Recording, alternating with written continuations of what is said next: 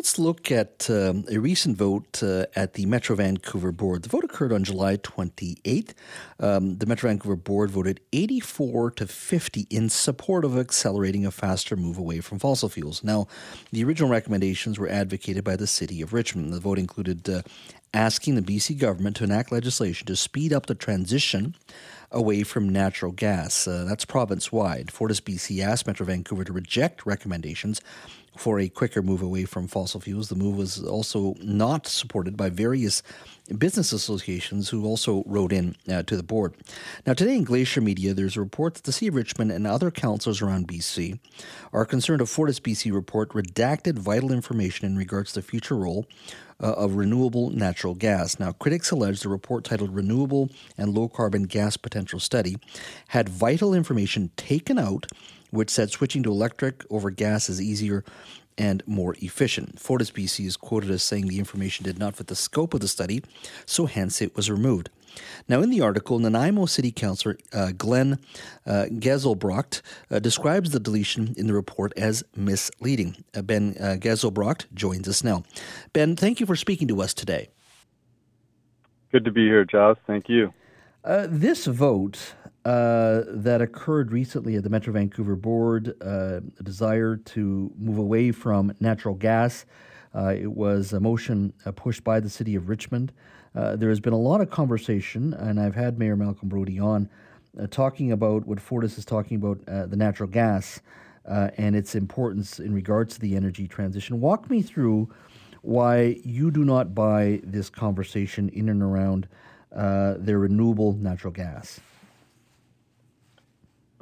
Great. Yeah, thanks. Yeah, we're having a similar conversation. I'm a council member on the city of Nanaimo, and we're looking at how we can take responsibility for reducing our greenhouse gas emissions. And over the last 20 years, we've set goals and we've overshot them continuously for the reason that folks are switching to natural gas. And we've been seeing a lot of advertising around how natural gas, there's all this renewable natural gas. I mean, everywhere you look, there's big placards up saying renewable natural gas. And when we were looking at, mandating more low carbon energy systems in our city in Nanaimo, we had a climate modeler and consultants come in and look, and basically everyone said that you need to switch technologies to heat pumps and that to reduce your emissions. Mm-hmm. And Fortis representatives showed up, and they were, quoting, in opposition to this, and quoting this study that was done in early 22 about looking at the future supply of renewable natural gas in BC. And, they're talking about 100% renewable natural gas, and just all these words, leaves, a municipal politician like myself head spinning, but people reached out to us saying it's not, there's no such thing as, having 100% renewable natural gas. The best, even at full build out in 2050 is 5% renewable. And then in this report that was used to really justify a lot of these claims, the City of Richmond, it came out, I saw this report about all these redacted statements, and just somewhat infuriating for me in the sense that, we're trying to make decisions based on, unbiased expert opinion. And there were things in there that was saying, how heat pumps and that are, 6 to 8 times more efficient, and that the goal of emissions reduction could be met way easier than having to with all this renewable natural gas by just switching technologies. And the recommendation was that would be that much more, direct path. And so it's just, I just feel a lot of trust eroded in what, the information that Fortis is putting out there, and how they're, rather aggressively coming to local councils as we're making this thing, touting studies that, have had information removed from them, and really conflating terms, saying something's a renewable natural gas when the actual fact is it's only going to make up 5% best case scenario of this whole other suite of, what they're saying, calling low low carbon gas, which is really, coming from traditional ways of fracking, but using hydrogen, and the technology is not even fully dialed in yet for feasibility. So it's just, at the end of the day, kind of just left with this feeling it's just sort of trying to delay the process to, keep allowing natural gas hookups, which aren't allowing us to reach our emissions reduction goal. And ultimately, it doesn't even look like it's going to be a cheaper option for people in the long run anyhow. So Ben, just to confirm here, though, unlike fossil fuel gas, or traditional gas perhaps is the best way to describe it, renewable natural gas comes from methane, which is captured from landfills and wood waste and wastewater treatment plants. So I just want to confirm this. When they would be piping this renewable gas, it would be piped in with the conventional gas. Yeah, well, I mean, it's very complex, but when you get into like the details of it, so first, say for example, just with residential heating, so the whole province uses about 230 petajoules of energy from natural gas. Of that 230, about 48 petajoules is for residential heating. Now, of that 48 petajoules, the report said even by 2050, only 10 petajoules, which is under 5%, would come from, capturing from landfill, capturing it from wastewater treatment plants. So only 10 petajoules, even at the maximal buildup of the renewable natural gas system. And so what it does then, when they do capture it, it goes into this larger system, and it's displacement. So you could sign up for renewable natural gas. It's not necessarily saying that that's what you're burning it. It's just saying that in this larger system, there is an input into it. But none of these distinctions are made when presentations are being made to council, and it's just saying 100% renewable natural gas by 2050.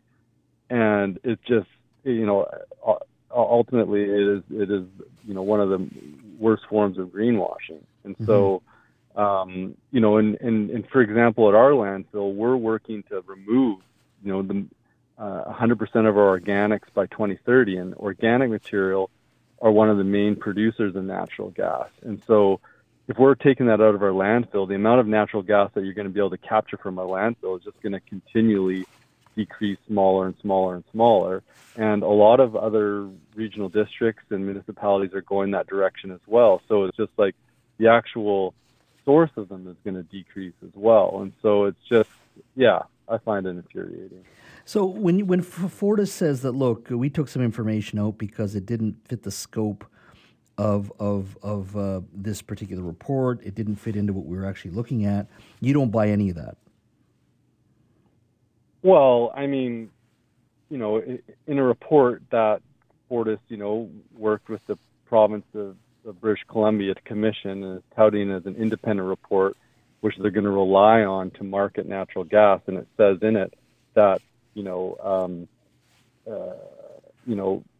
source heat pumps used in the climate of southern coastal BC, where most of the population is located, can achieve a coefficient of performance that is 6 to 8 times more efficient than heating with gas, or that the targets that are set to reduce emissions through the use of renewable gas, it says in the report, that could be easily met by just switching technologies.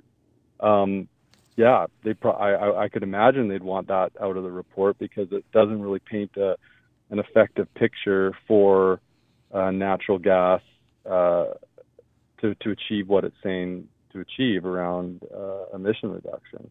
So, call it out of scope or what you want, but I'm sure that there's a very strong reason why folks didn't want it in there. So do you think Fortis BC, collectively as a corporation, is lying? I think that there is an omission of key information that is, for a municipal councillor trying to make a decision in this sort of sea of facts that are floating out there, and really rely on expert opinion, and actively removing something from a report that is, folks from Fortis came to our council touting this report as an independent report on, the prospects of utilizing renewable natural gas, and then having information redacted from it after the actual final report was released. I mean, you can call it what you will, but that's a serious omission. Do you think we're headed in the right direction with this vote in Metro Vancouver and the conversation that's occurring now on Vancouver Island? Do you think we're heading in the right direction? Do you think we will eventually see a greater momentum to eliminating natural gas in new homes being built? Absolutely. The technology is now there where it's more efficient.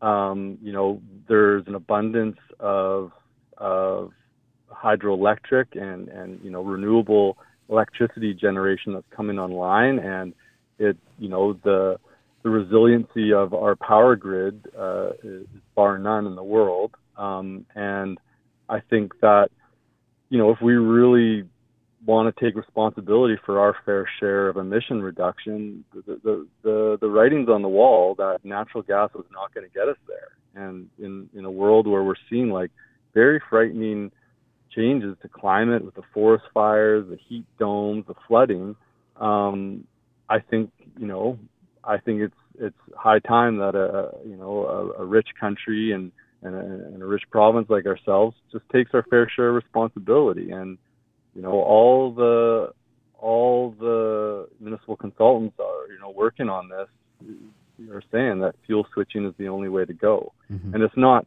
saying that natural gas has its place in specific applications and in specific climates, but in southern British Columbia, where it's all low temperature heating, it really is a no-brainer. Mm-hmm, mm-hmm.